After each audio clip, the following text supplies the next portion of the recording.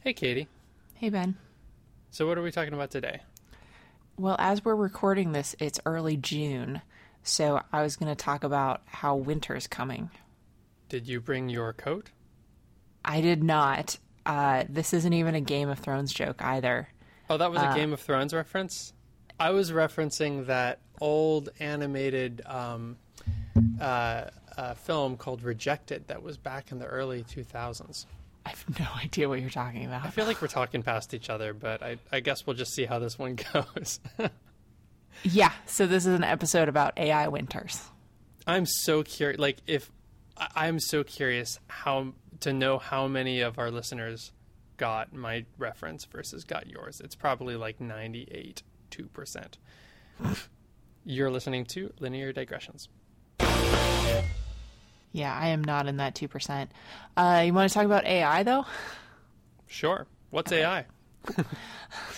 Indeed. Artificial intelligence. Yeah. AI is the new hotness.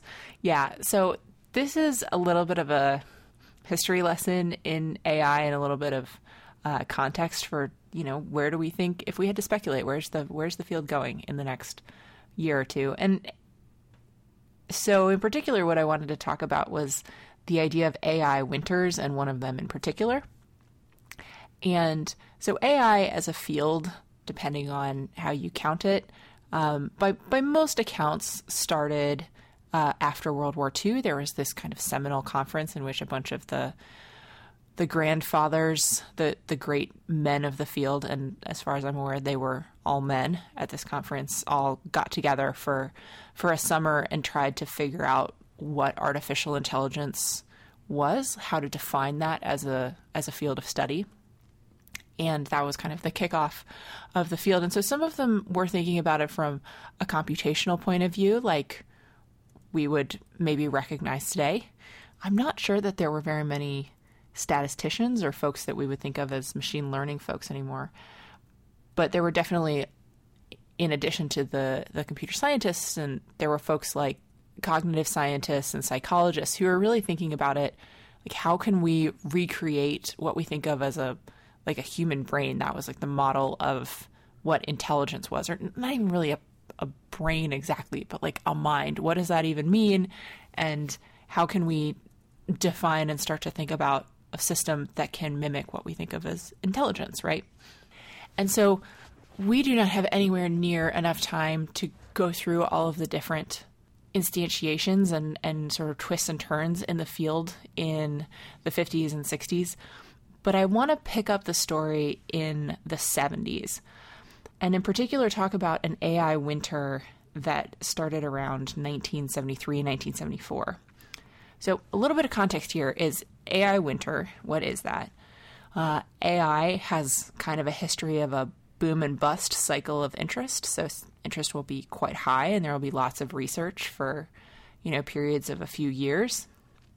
And then there will be some disappointment or some realization that AI isn't living up to the hype. So very often during that hyper phase, there's a lot of anticipation that there's huge breakthroughs that are just around the corner and that we're getting really close to something that's really, really profound transformations.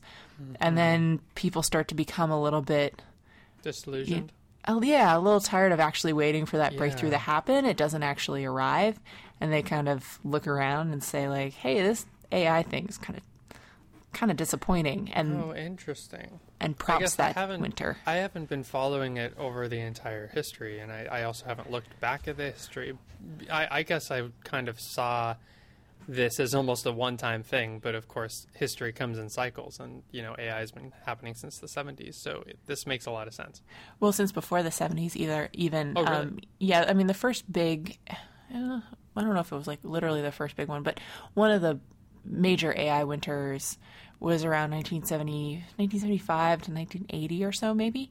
Huh. And that's the one that I wanted to talk about a little bit here because it just gives you some perspective on where AI was 45 years ago, 50 years ago. Okay, so take us back, 1973, what kinds of things were people thinking about? What kinds of things were people really excited about? What promise did the future hold? Yeah, so in 1973, there was a seminal report that was released called the Lighthill Report. And this was written by a professor named Sir James Lighthill.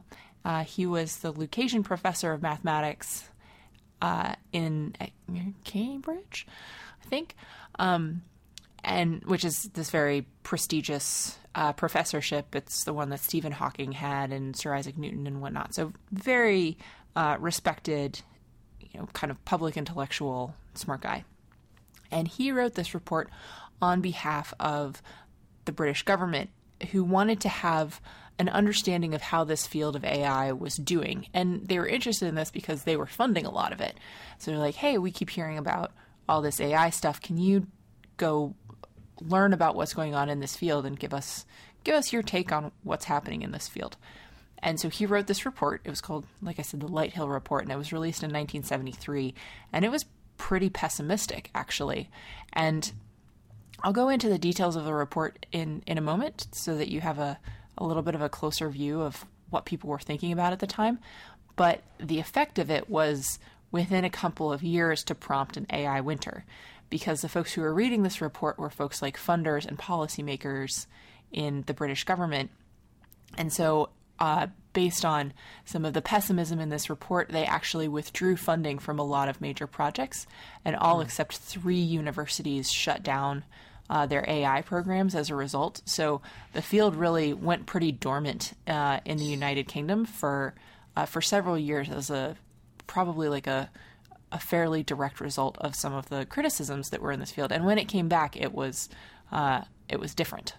It was more practical. There was less research on sort of basic tasks, and more of it was like, what kind of problem are we trying to solve with AI, not solving kind of abstract AI theoretical problems. I see. So this was kind of the first time where people who had these really lofty ambitions realized, okay, actually we need to kind of focus on like real pragmatic impact, because this the funding that we rely on can be cut if we don't see those steps. Yeah, and in particular, that was definitely a thing that was happening in the United States at the same time. So DARPA is this program that's run through the Department of Defense in the United States, and they were at the same time moving over a lot of their funding model from basic research to mission-oriented research, because they were seeing the same thing. There was this gap between the promise of the field and the actual delivery, and there was also a pretty high-profile failure in a program called SUR, SUR, Speech Understanding Research. This was a program it was run out of Carnegie Mellon, and it was trying to do computer speech recognition and like text analysis and that type of thing.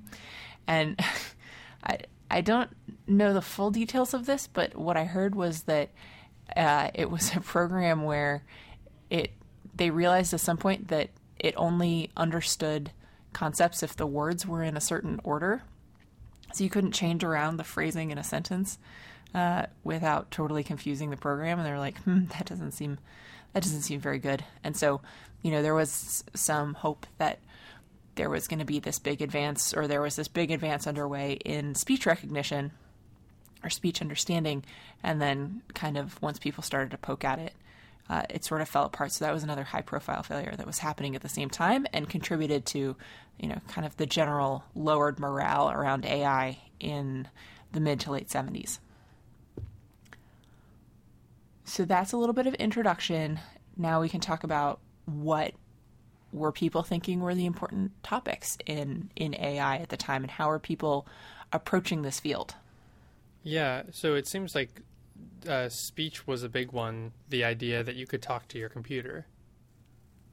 Yes, so the Lighthill Report actually has 3 different types of AI that it talks about. And he labels them we'll start with A. So A for advanced automation. And this is what we today would recognize as AI. So this includes tasks where you're trying to replace humans by machines for a specific purpose. So this is stuff like machine vision, speech or text recognition. If you're having some kind of intelligent design system that, let's say, is designing, I don't know, cars or something. So it's trying Designing or building? Well, that's actually an interesting point. So this is more focused on trying to replace a person. A lot of these tasks are, kind of what I would call like intellectual tasks. It's things that don't involve like your body to do. But that actually brings me to category B, which is kind of interesting. It was B for bridge, because it's a bridge to yet a third category. This is robots. So there were a lot of folks who were really intrigued by the idea that you could have an intelligent system that's inside of a like autonomous robot that can be moving through the world and doing things. And so at the time, there was a lot of research into things like a robot that you could talk to, and then it would move blocks around according to your request or something like this. So there's a lot of robotics research that was happening at the time, and that falls under category B. And then the last category, category C, for central nervous system research. Wow. That sounds ambitious.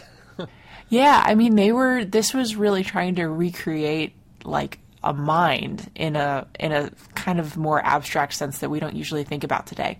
So this was research into actually, is there a way that we can build a mock-up of a brain or of a nervous system, and then use it to study intelligence and cognition and memory and consciousness and sort of all of this other stuff that we don't really think of today in AI.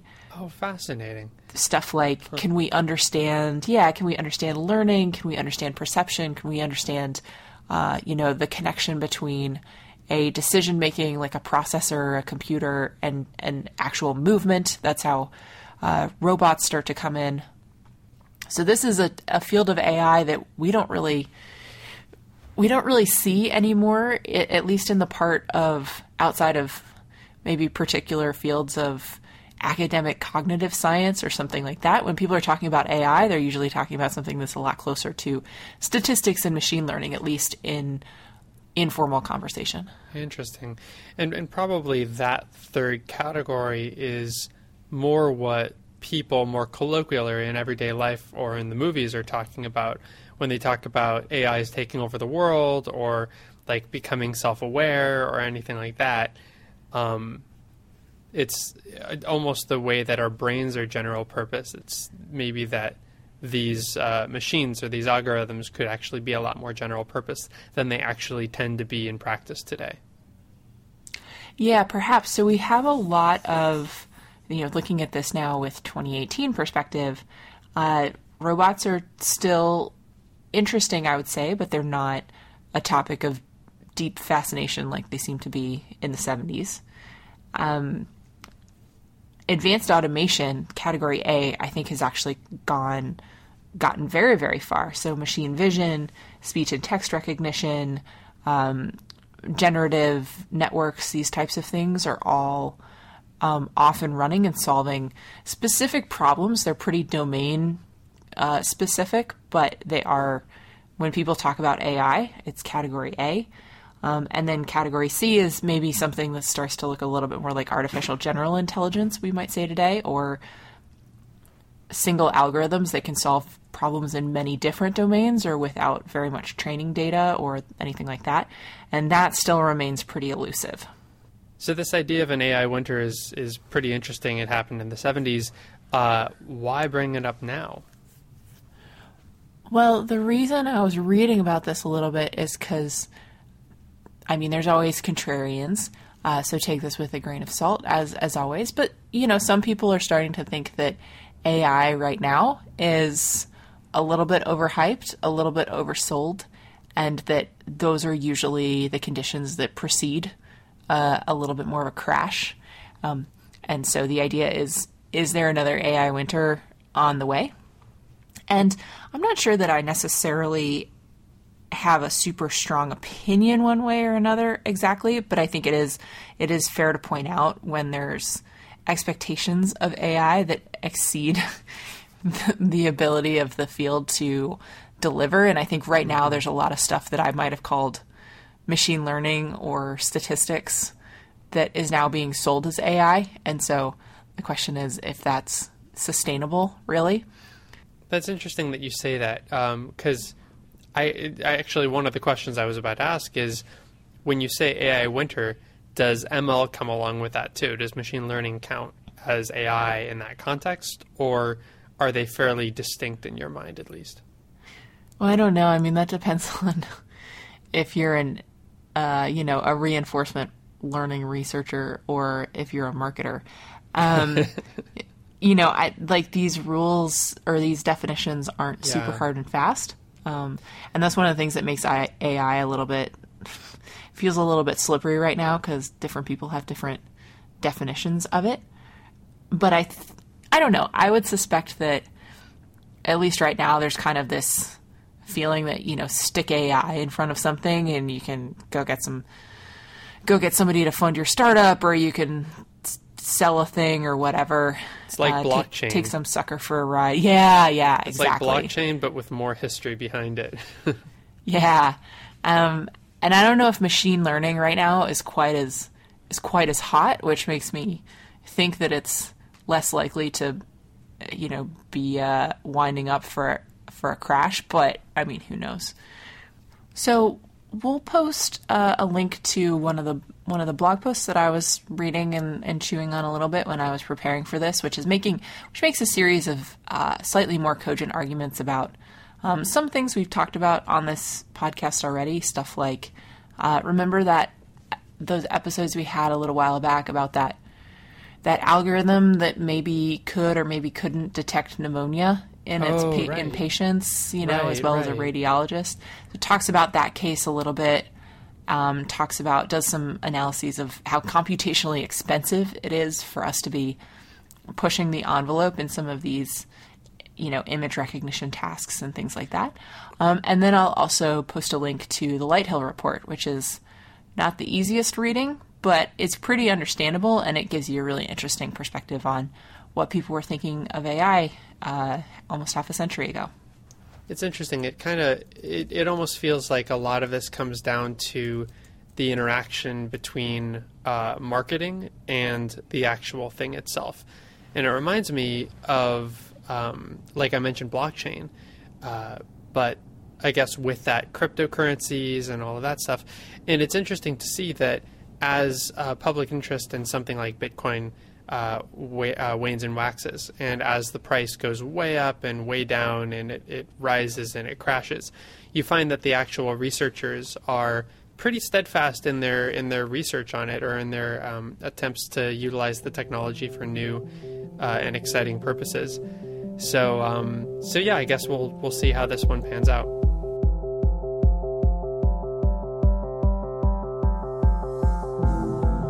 Linear Digressions is a Creative Commons endeavor, which means you can share or use it any way you like. Just tell them we said hi. To find out more about this or any other episode of Linear Digressions, go to lineardigressions.com. And if you like this podcast, go ahead and leave us a review on iTunes so other people get to listen to this content too. You can always get in touch with either of us. Our emails are ben@lineardigressions.com and katie@lineardigressions.com in case you have comments or suggestions for future shows. You can tweet us at lindigressions. Thank you for joining us, and we'll see you next time.